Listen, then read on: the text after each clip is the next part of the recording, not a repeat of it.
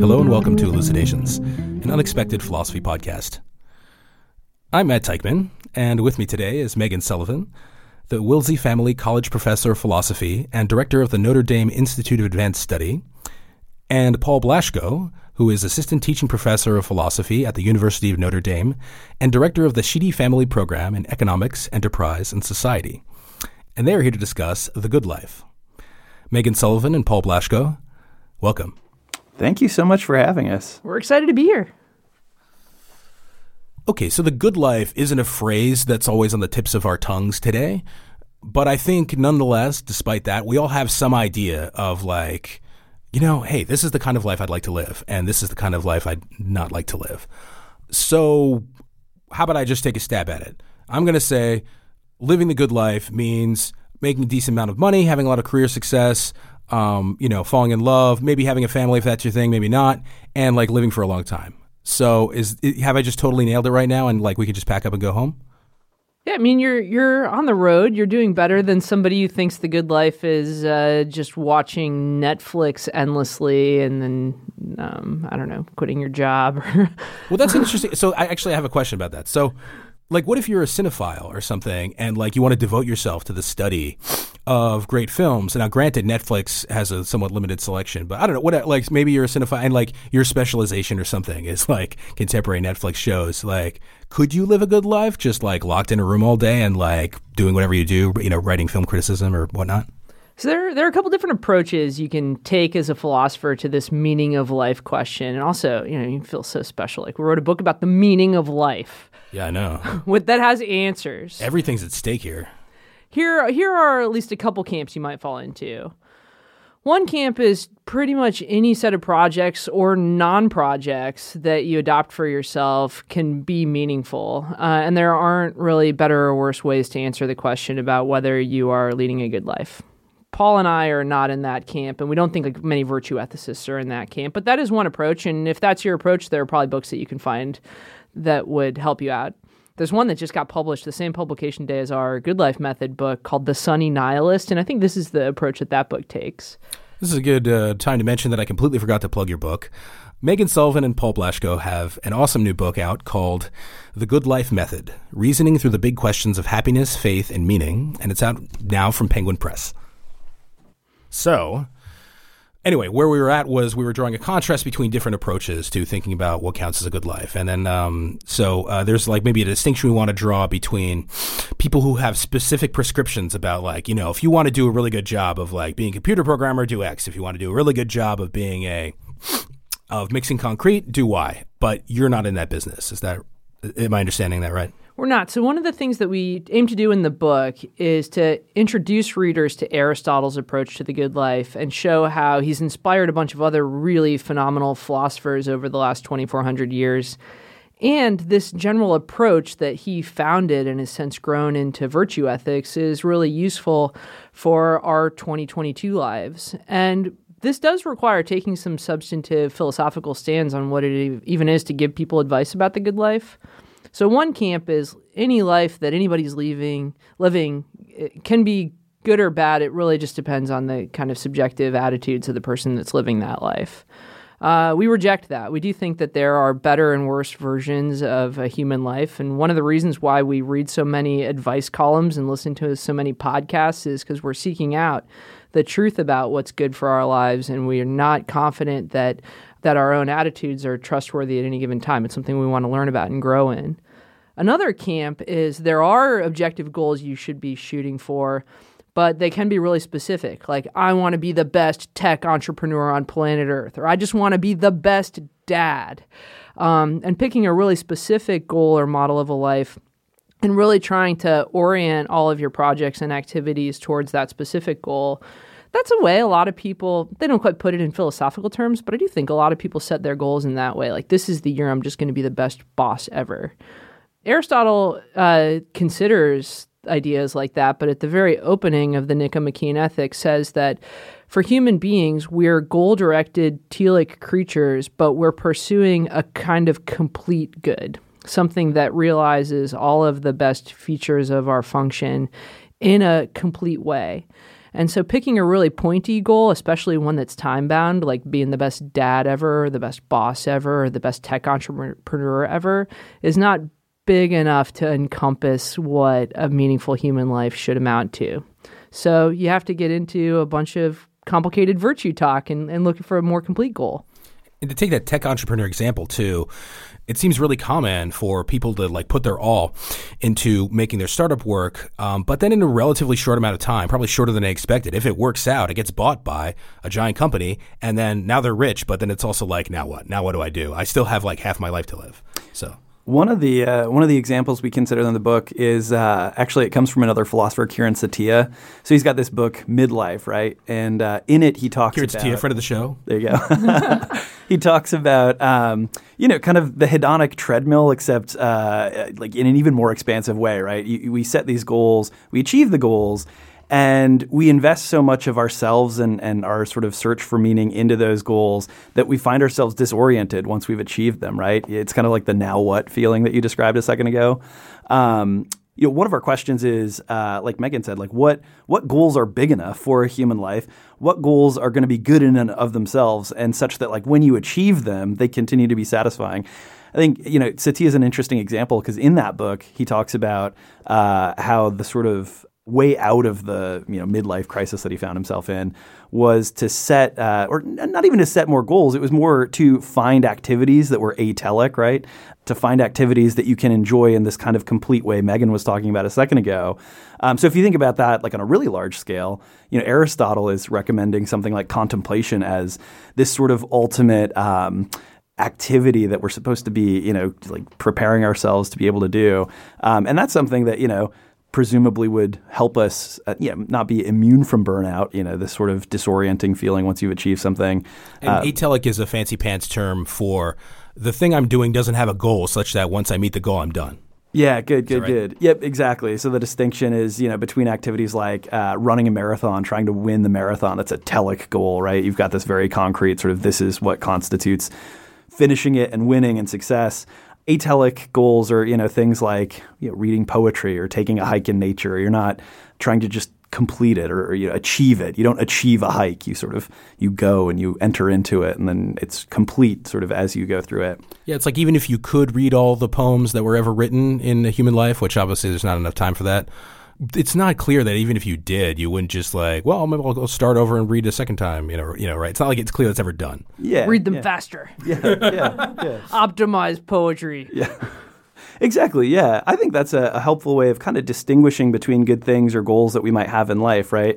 The sort of things that we do try to just like achieve or succeed at, and then things that are more like fulfilling, refreshing activities that you enter into. So, one of the bits of advice that Aristotle gives us is, make sure you're balancing those kinds of goods in your life. And in the book, we try to think in really concrete ways, like, okay, how do you actually do that? How do you identify the two different kinds of goods and then make sure that they're fitting into your life in the right sort of way? Okay, so you said the word balance. And of course, the first phrase that pops to mind there is work-life balance, which is also one of the things you both write about. So what do you think about that issue? There's all this stuff out there in the air. I mean, I come across it literally at work about like, hey, don't do this when you're at home because otherwise you'll mess with your work-life balance. How do you think we should approach that?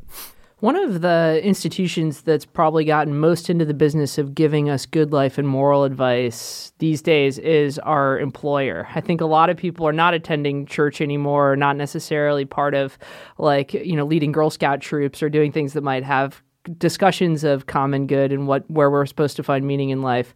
But we get to work and we have all kinds of trainings about what it is that is characteristic of a healthy lifestyle and how to have better relationships with other people. Work has really stepped into this philosophical role. And one of the things that we want to raise a discussion about in the book is this advice that we're kind of absorbing from our workplaces about a good life philosophically plausible? And some of it we think is, but some of it we definitely think is not. And I think one topic we're hoping people will have a broader conversation about is whether or not in dealing with workers who are facing nihilist problems, who are facing burnout, who are facing a loss of meaning, the right response is to say that the good life is a matter of finding the right hourly balance between how much time you spend in your formal job and how much time you spend doing other things and just measuring your good life in terms of how you're allocating your time on a spreadsheet, which just lots of philosophers for the last 2,400 years since ancient Greece have suffered with this question about how much time should we be investing in projects that serve other people? How much time should we be trying to get money? Aristotle calls it in the Politics the getting of goods, and worried about getting too addicted to the getting of goods, but also at the same time realizing contemplation is not just meant to be a performance enhancer. So it's not the case that you should spend time cultivating your inner life so that you'll be a more efficient and less stressed out worker. It's meant to be valuable in and of itself.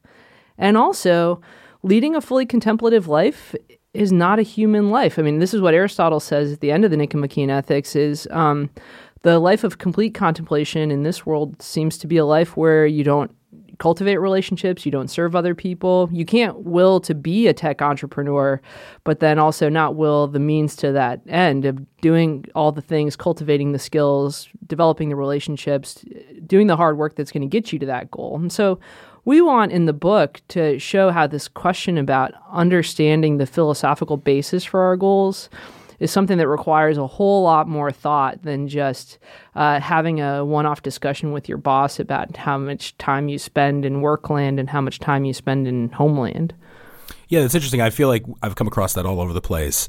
Just to give one example, the company Braintree that was based here in Chicago, they've since been acquired by PayPal. But one thing I heard about the workplace there is that if anyone worked on something after 6 p.m., there was a mechanism for getting them to stop doing that, which was that everyone else would make fun of them. That was yeah. That works. Shame is a great way to encourage moral development. What are you doing? Get a life, man. Come back and do this tomorrow morning. It's funny. We don't do that with, people who are primary caretakers for children. Be like, oh, well, why are you still caring for that toddler after 8 p.m. or Army Rangers? Oh my gosh, the Army Rangers have no work-life balance because they've got it's a kind of mission and goal that they're quite committed to and invested in. That just this idea of really simple timekeeping as a way of measuring the good life just doesn't work for so many people's jobs and so many people's lives. But then, do we want to say that timekeeping, plays no role in the question of how you balance the various activities you're in? Or, right? It feels like this is a little bit of a tricky issue. Oh, yeah. Yeah, absolutely. And one sort of further complication before we even try to, address the issue, I think, is that a lot of times there are, coordination problems and there are problems of control, right? How much control you have over your life can vary widely depending on your employer or your financial situation. So sometimes I do think, together we do have to think really hard about, how much time it's normal to spend in an office. And you have to have those debates. One insight that comes out of that that I think can help us gain some traction on some of these issues is thinking about the time issue in terms of your values and the good things that you're committed to in your life. So I think a lot of people experience friction when it comes to work-life balance, not only because, they're working, 12 hours in a day, although if you do that long enough, yeah, you're going to burn out just mentally or whatever.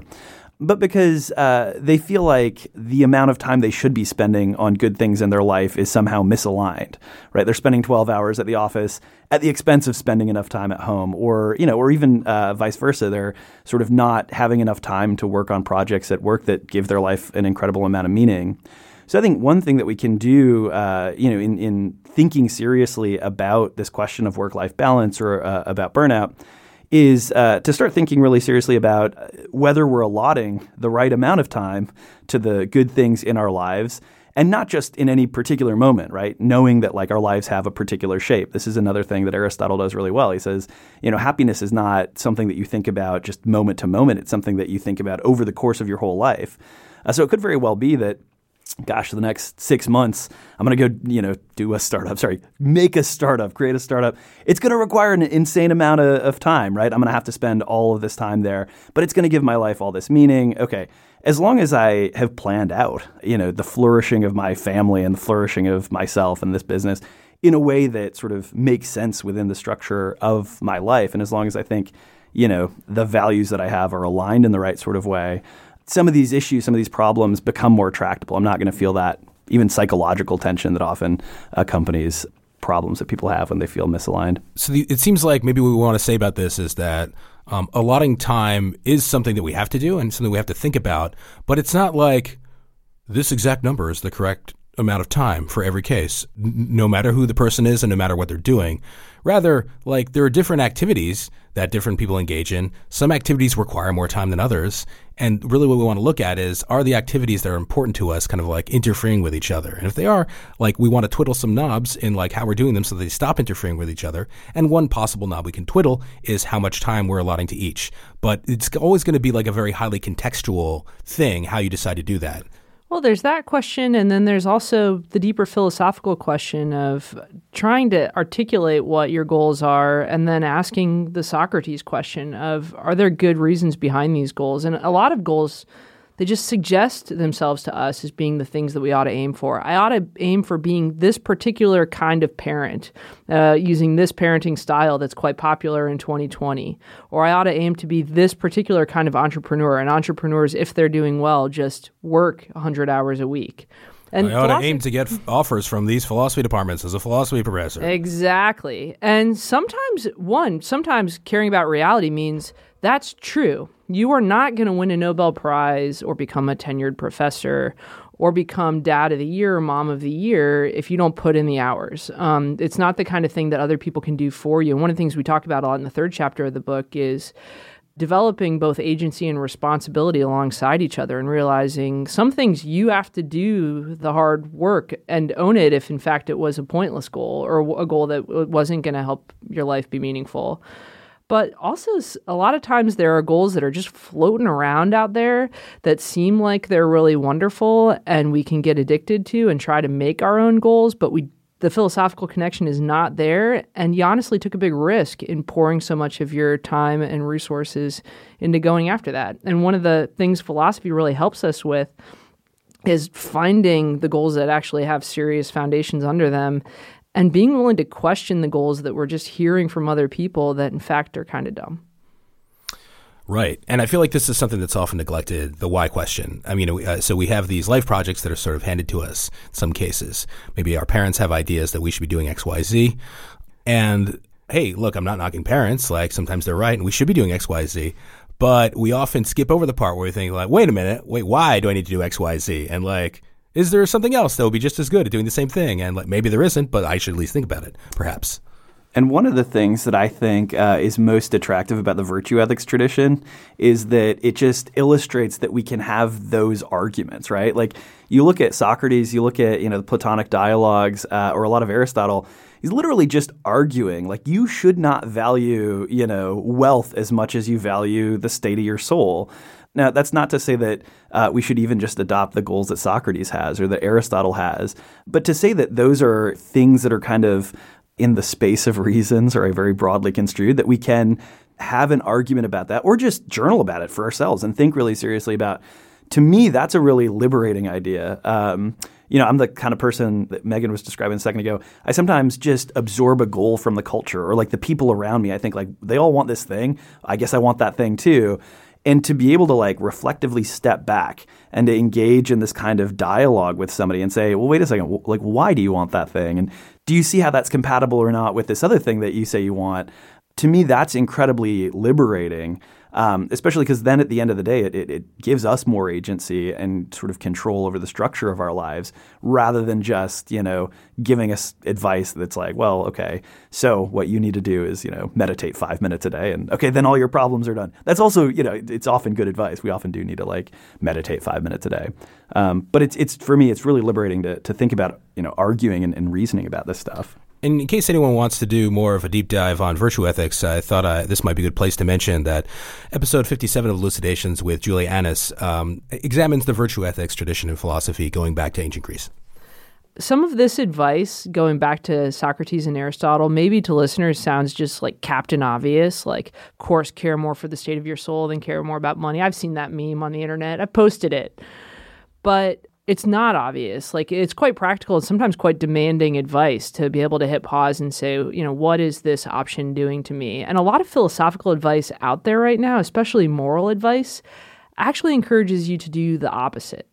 So one thing we talk about in the second chapter of the book, and we talk about a lot with the students in our class, is this moral program called effective altruism, which is it's a really serious, extremely interesting philosophical position right now that argues... Gaining a lot of ground outside philosophy, too, I think, with like economists and like even some AI people. It's like really, it's interesting. Yeah. It's huge. And it's kind of cool because it shows how philosophy can become a way of life for a lot of people who think like this is an idea that's an answer to this question about what my moral obligations are. The basic idea behind effective altruism is that if you're a person who has some options when it comes to employment and education, you should try to find those options in your life which will enable you to optimize the moral impact that you have in the world, measured as a function of how much suffering you can alleviate. And then that sounds a really highfalutin. The practical example is Paul, say, is a really smart undergrad, and he goes to a school like Notre Dame, and he has the option of going into philosophy graduate school, or going into the priesthood, or going into a hedge fund and making as much money as possible and then committing to donate 90% of his income to the Against Malaria Foundation, which for $3,700 believes they can save someone's life from preventable disease. Effective altruists are going to say, Paul should not search his soul about whether he's being called into the priesthood or called to a deeper study of Aristotle. Instead, he should Google how much money it costs to save a human life right now and realize that with his talents, he should be earning and giving. You should find that the answer to your moral question should be based on these facts that are largely outside of you and the particulars of your circumstances and your character. And that's a powerful argument, one that virtue ethicists have good reason to reject, but also should be part of this conversation right now because I think a lot of us ought to be concerned with whether we have this moral dimension to our good lives. Yeah, so in other words, like try to optimize the variable of happiness in the entire human population. Like if the question is, what am I going to do with the next 10 years? I should try to estimate, calculate, whatever it is, use the scientific method to determine which of the options I'm considering is going to maximize the amount of happiness experienced by the entire human population. And like staying at home and raising my kids, maybe that's going to maximize happiness for me. But if you look at the population level, it's like less. So, it seems to also enter us into these sort of moral dilemmas. Yeah, well, it brings out this one of the really interesting points about virtue ethics, which we also talk about a lot in the book, is how we describe the goals in moral and philosophical terms matters a lot to the reasonableness of adopting them as goals. And so, look, I could say I just described the Paul, priest, philosopher, or hedge fund guy scenario, and that made it seem like something cold and calculating and icky about the hedge fund option. But the effective altruist will be like, what if I describe it a different way? I say, Paul, there are 3 roads ahead for you. And one of these roads, if you choose it, you will save lives. Like you will be somebody who's really importantly causally involved in saving lives, which is something that you think is unquestionably morally valuable. Shouldn't you go for it? And the other 2 options, you're going to be, people will not enjoy that benefit.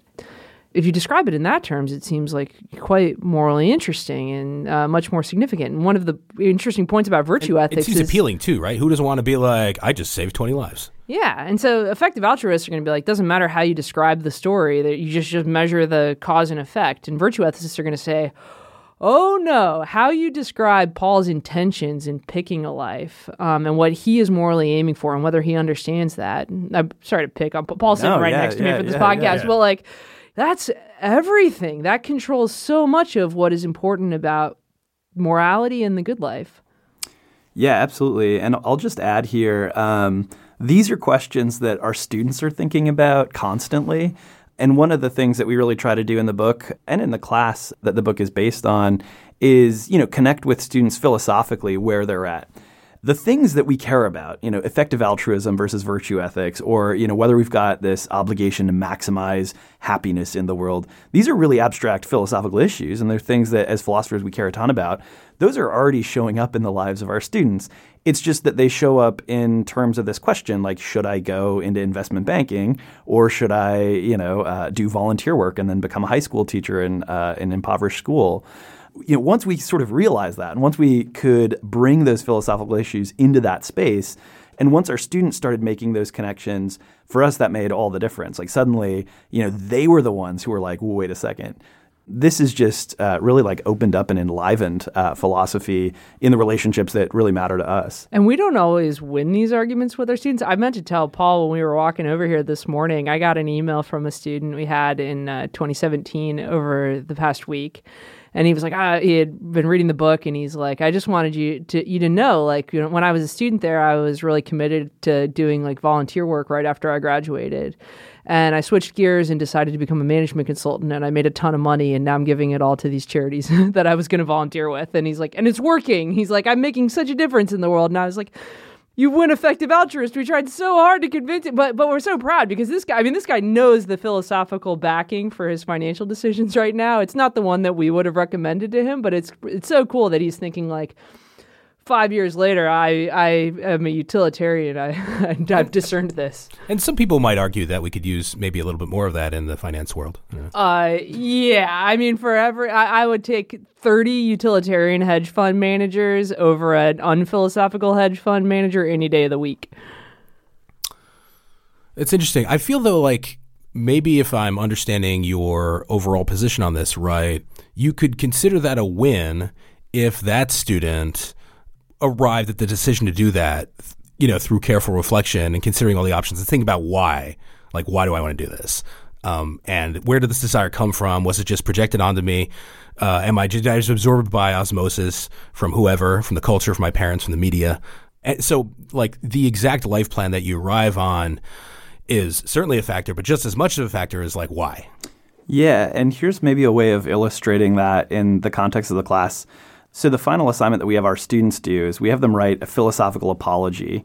And, for the listeners who may be familiar with this or maybe not, a philosophical apology is supposed to be a description of what you believe and a description in the context of a life story and a defense of it, right? So it's not like you're saying you're sorry. Right. No. It's it's almost the opposite, right? If you read Socrates' apology as written by Plato, he's doing the opposite. He's like, I regret nothing, right? Give me the hemlock. You guys should be paying me to do this. So this is, one reason why we think this is so important for our students is because, our goal for them is to think more philosophically about their goals. Now, we obviously want them to change those goals if they're bad goals, or if they think like, look, I've reconsidered this, and now it turns out Aristotle is just right about, happiness or contemplation. So we do, we want them to think through and kind of make changes. But that's really our goal, is to empower our students and readers of the book to be able to do this thing, right? To tell their life story in this really philosophically rich way, and in a way that sort of opens it up to this kind of reflection, because we think like that is going to improve your life. And that's the sense in which, the book is really what we describe as deep self-help, right? It is supposed to be a way of reflecting on and improving your life. So this is another thing worth turning to, I think. One thing that's very unusual about your book is it's hard to classify what it is exactly. Like, is it a virtue ethics book? Well, it looks pretty different from like a lot of the books that come out under that heading of, like Oxford University Press books or whatever. It also, like, in various respects sort of reminds me of a textbook in that there's sort of like exercises in it that you have to do. But it's also not like this is the teacher's edition and this is literally supposed to be used in a class. It's more like it's meant to kind of evoke that.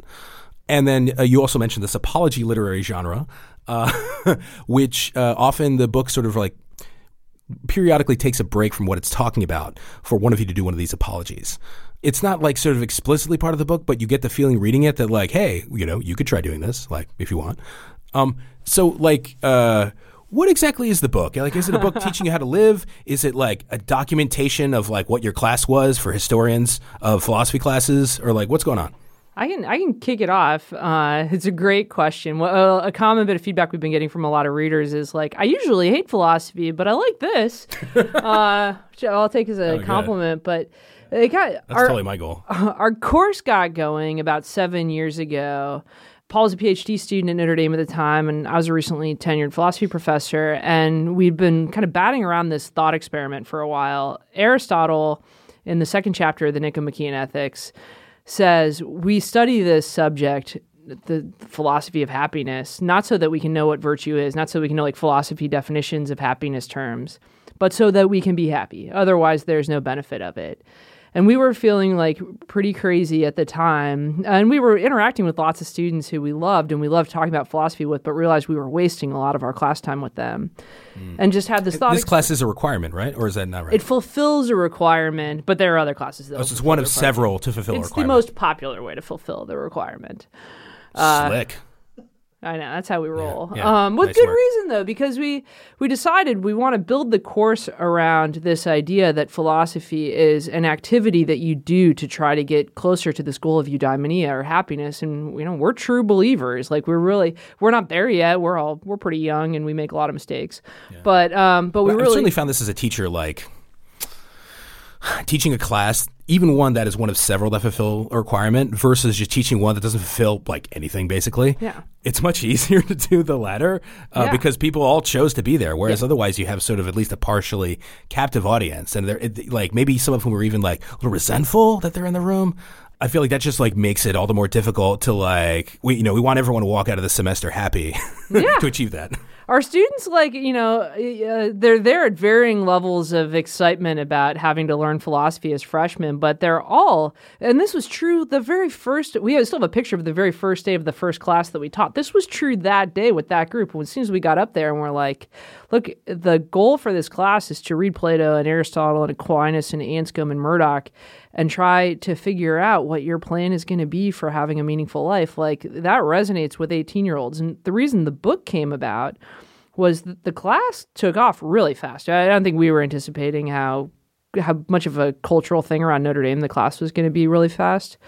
But the Chronicle of Higher Ed did a piece about just like how kind of in your face our philosophy class was and how students were really responding to it. And we got reached out to by our editor, Penguin, Ginny, who was basically like, you realize, I remember she was talking to me on the phone. She's like, you realize adults have these problems too. And like, there are a lot of people who would like to take such a class and never got to do it in college and now are going through a midlife crisis. I mean, just look at the internet. Go on YouTube and have, it's like, here are 50 Jordan Peterson videos you can watch about, how to make your life better. Yeah. We're trying to build out the market and give people maybe some real money to drive out the counterfeit philosophy money. But there is this hunger that for philosophical conversation and investigation that, for better or for worse, academic philosophy, I know you got a lot of academic philosophers that listen to this podcast, academic philosophy has not done nearly enough to try to do that work of translating what we study to the care for the souls of people now. And something also Paul and I really believe in. That was also a disconnect I found when I was studying academic philosophy, was that like, I was in this because like I felt like it was like helping me live. But I didn't necessarily, I felt like there was a little bit out of sync with some of my colleagues in terms of like why we were here. Yeah. I think that's absolutely right. I've always seen philosophy, although I haven't always described it in these terms, but I've always seen philosophy as a way of life. And this is, now something that we've been working on with the class and with a lot of philosophers across the country, kind of coming up with more concrete ways of thinking about what that means, right? What is it for philosophy to serve this role, to be a way of life? But I think, on the structure of the book question too, one of my goals in putting the ideas that we talk about in this class and really like kind of the structure, the form of the class into a book is, I would just go back to these conversations that I was having with my mom, with like people that I would meet just like in public on the plane, or with friends that are not academics and worry a lot about, again, these kinds of issues having to do with their career or their family life or work or whatever it might be. And thinking like, okay, how could we take this incredible conversation that we get to have with our students over the course of a semester, how can we take that and put it into a format so that they could enter into that conversation as well? Just to describe a little bit about the structure of the book, each of the chapters takes on a different virtue broadly construed, so things like generosity or things like work or things like responsibility or faith. and then explores, what have philosophers had to say about this topic? What are kind of the most interesting for us debates that they've had? And then each of the chapters, incorporate some sort of personal story, either from Megan or from me, that we think of as an apology that we're giving, and then ends with this exercise, right? It's like, here's 10 questions that you could ask your friend. And I'd say, one of the things to me that indicated, okay, we've kind of achieved to some degree what we were aiming for is as soon as my mom got a copy of this book, she got a copy for her friend and said like, okay, we're working through this together. Like, at the end of every chapter, we sit down and we go through this exercise and then we journal a bit and we're writing our apology. And I thought like, that is exactly what I'm hoping people will do with this. And so in a way, they're walking through the same process that our students are walking through and kind of building out this community of dialogue that I think we found really fruitful at Notre Dame. One of the things that's been really amazing about our class is the vulnerability. It's pretty authentic, but Paul and I share with students the philosophy that we're struggling with as we try to figure out what's good in our lives. And certainly our students, once they realize that invitation's on the table to actually ask the questions that they have about religion, about morality, about family life, they realize that they really have a lot of philosophical thoughts on their minds. And in the book, it's one thing to lecture students like live and examine life or like, use your money for moral ends. But we and our family members are very tolerant of this, drag our own lives in to show that kind of vulnerability. Like, talk about financial struggles our families have had and how we manage this really fraught, embarrassing, emotional conversation about how to use money. Talk about relationships between parents and children and the philosophical puzzles that they've raised in our lives and how we're wrestling with them. And, it's showing that level of trust in philosophy to the point where we're willing to talk about things that people, frankly, have a hard time talking about right now is part of taking the magic of what happens in our class when it's going really well and hopefully showing people that this is still possible in their lives. Yeah, y'all's autobiographies are really compelling. It's like a total page turner in that regard. And I think we don't think about this very much. We just assume that whatever, we're not action heroes, we're not firemen, we're not whatever. Our lives are boring. I wake up, I go to work. But you sit back and try to narrate, your life to somebody, you often find it's there's a lot more action and adventure in it than you thought there was. I mean, even in the chapter on love, right, I think one of the great insights, and this is something that was really fun, in writing the book, Megan would come in and say like, hey, I've been reading this, Iris Murdoch and this literature on love. Let's talk about that. And so even that dialogue for me was one of the most rich and engaging parts of writing the book. But in that chapter, an idea that we develop is this idea that our inner lives have this richness to them and that other people have inner lives too. And part of loving people is inviting them into the richness of your inner life and then attempting insofar as it's possible to enter into their inner life, right? To sort of share in their desires or their dreams and to allow that to make yourself intelligible to them and allow them to become more intelligible to you. I think that's totally part of philosophy.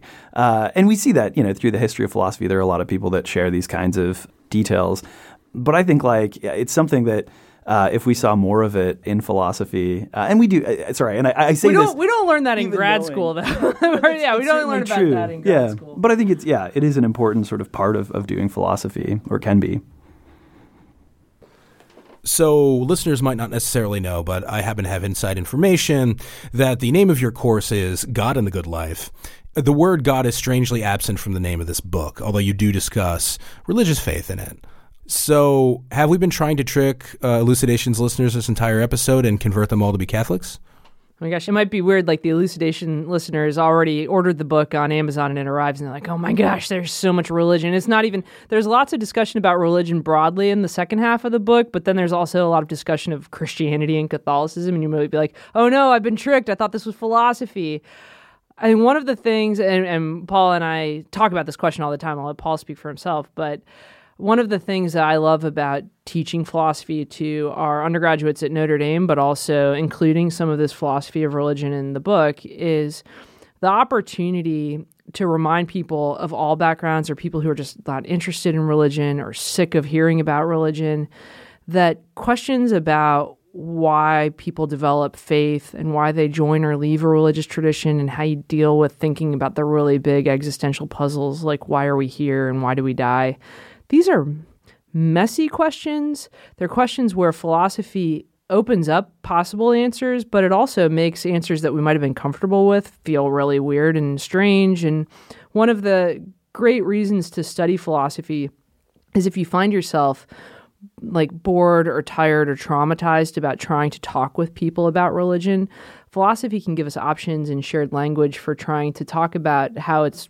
playing this role in our lives right now that's much more complicated than what often gets reflected back to us by culture and the media. And so one of the things we try to convince our students of and we try to show in the book is trying to add or subtract religion from your idea of a good life is tricky, but it also doesn't have to be miserable. It can be kind of fun and joyful. And one of my favorite parts of the book is in the chapter on where we pivot to these kind of moral and day-to-day good life questions to more religious and existential questions. We talk about Stephen Colbert. You might not think is a very thoughtful person on religious questions, but it is, and he's quite joyful, and he is willing to ask hard questions about the problem of evil, and is maybe an example of how we can have fun having these debates again. Yeah, early in the book, we talk a lot about the importance of dialogue and learning to ask questions, and that's a huge part of the culture of the class as well. We have a very optimistic view, but it's one that's really grounded in our experience with our students and with people that we've talked to over the course of writing this book, that it's possible to dialogue, especially with people that believe things that are very different to you. And I think, for me, this comes out most when we talk about religion in the context of the course. So I sometimes forget that you can do philosophy about religion with people who don't share your own views, right? I sometimes get locked into this idea, or certainly felt like this in grad school sometimes. Look, if I'm a theist, I've got to come up with all these arguments for God's existence, and we're gonna then fight with the atheist, and okay, that's something you can do. That's fine, and maybe it's a good, helpful exercise. I don't know, but some of the best conversations I've had with students, and honestly, some of the best conversations I've had with strangers on the internet who have engaged with this book, have been conversations with atheists or agnostics who say, look, so much of the kind of philosophical picture coming out of Aristotle resonates with me, but my value when it comes to religion is the polar opposite of yours, right? Let's talk about that. That's puzzling. That's confusing. Maybe we're both really optimistic about finding meaning in life, but literally for me, that meaning is in the authentic recognition that there is no God, right? And this is all there is. And I can embrace that as an absurdity in some sort of existential way. So again, as an example here, that dialogue for me, that's still possible, and that philosophy can open that up. I mean, it almost sounds trite in 2022, given just the polarization, the divisions, the kind of rhetoric that you see sort of on the public facing side of the internet. But for me, I mean, that's at the core of why I'm so hopeful in writing this book and in thinking about the way philosophy can help us build community, engage with other people. I think, just having that weigh in to a conversation with somebody who disagrees with you about something as big as, this religious question, for me, that's the real reward if you put in the time with philosophy. Megan Sullivan and Paul Blaschko, thanks so much for coming on and giving us several object lessons on how to appreciate the weirdness in things. Thank you. This is fantastic. Yeah, this is so much fun. The Elucidations blog has moved. We are now located at elucidations.now.sh.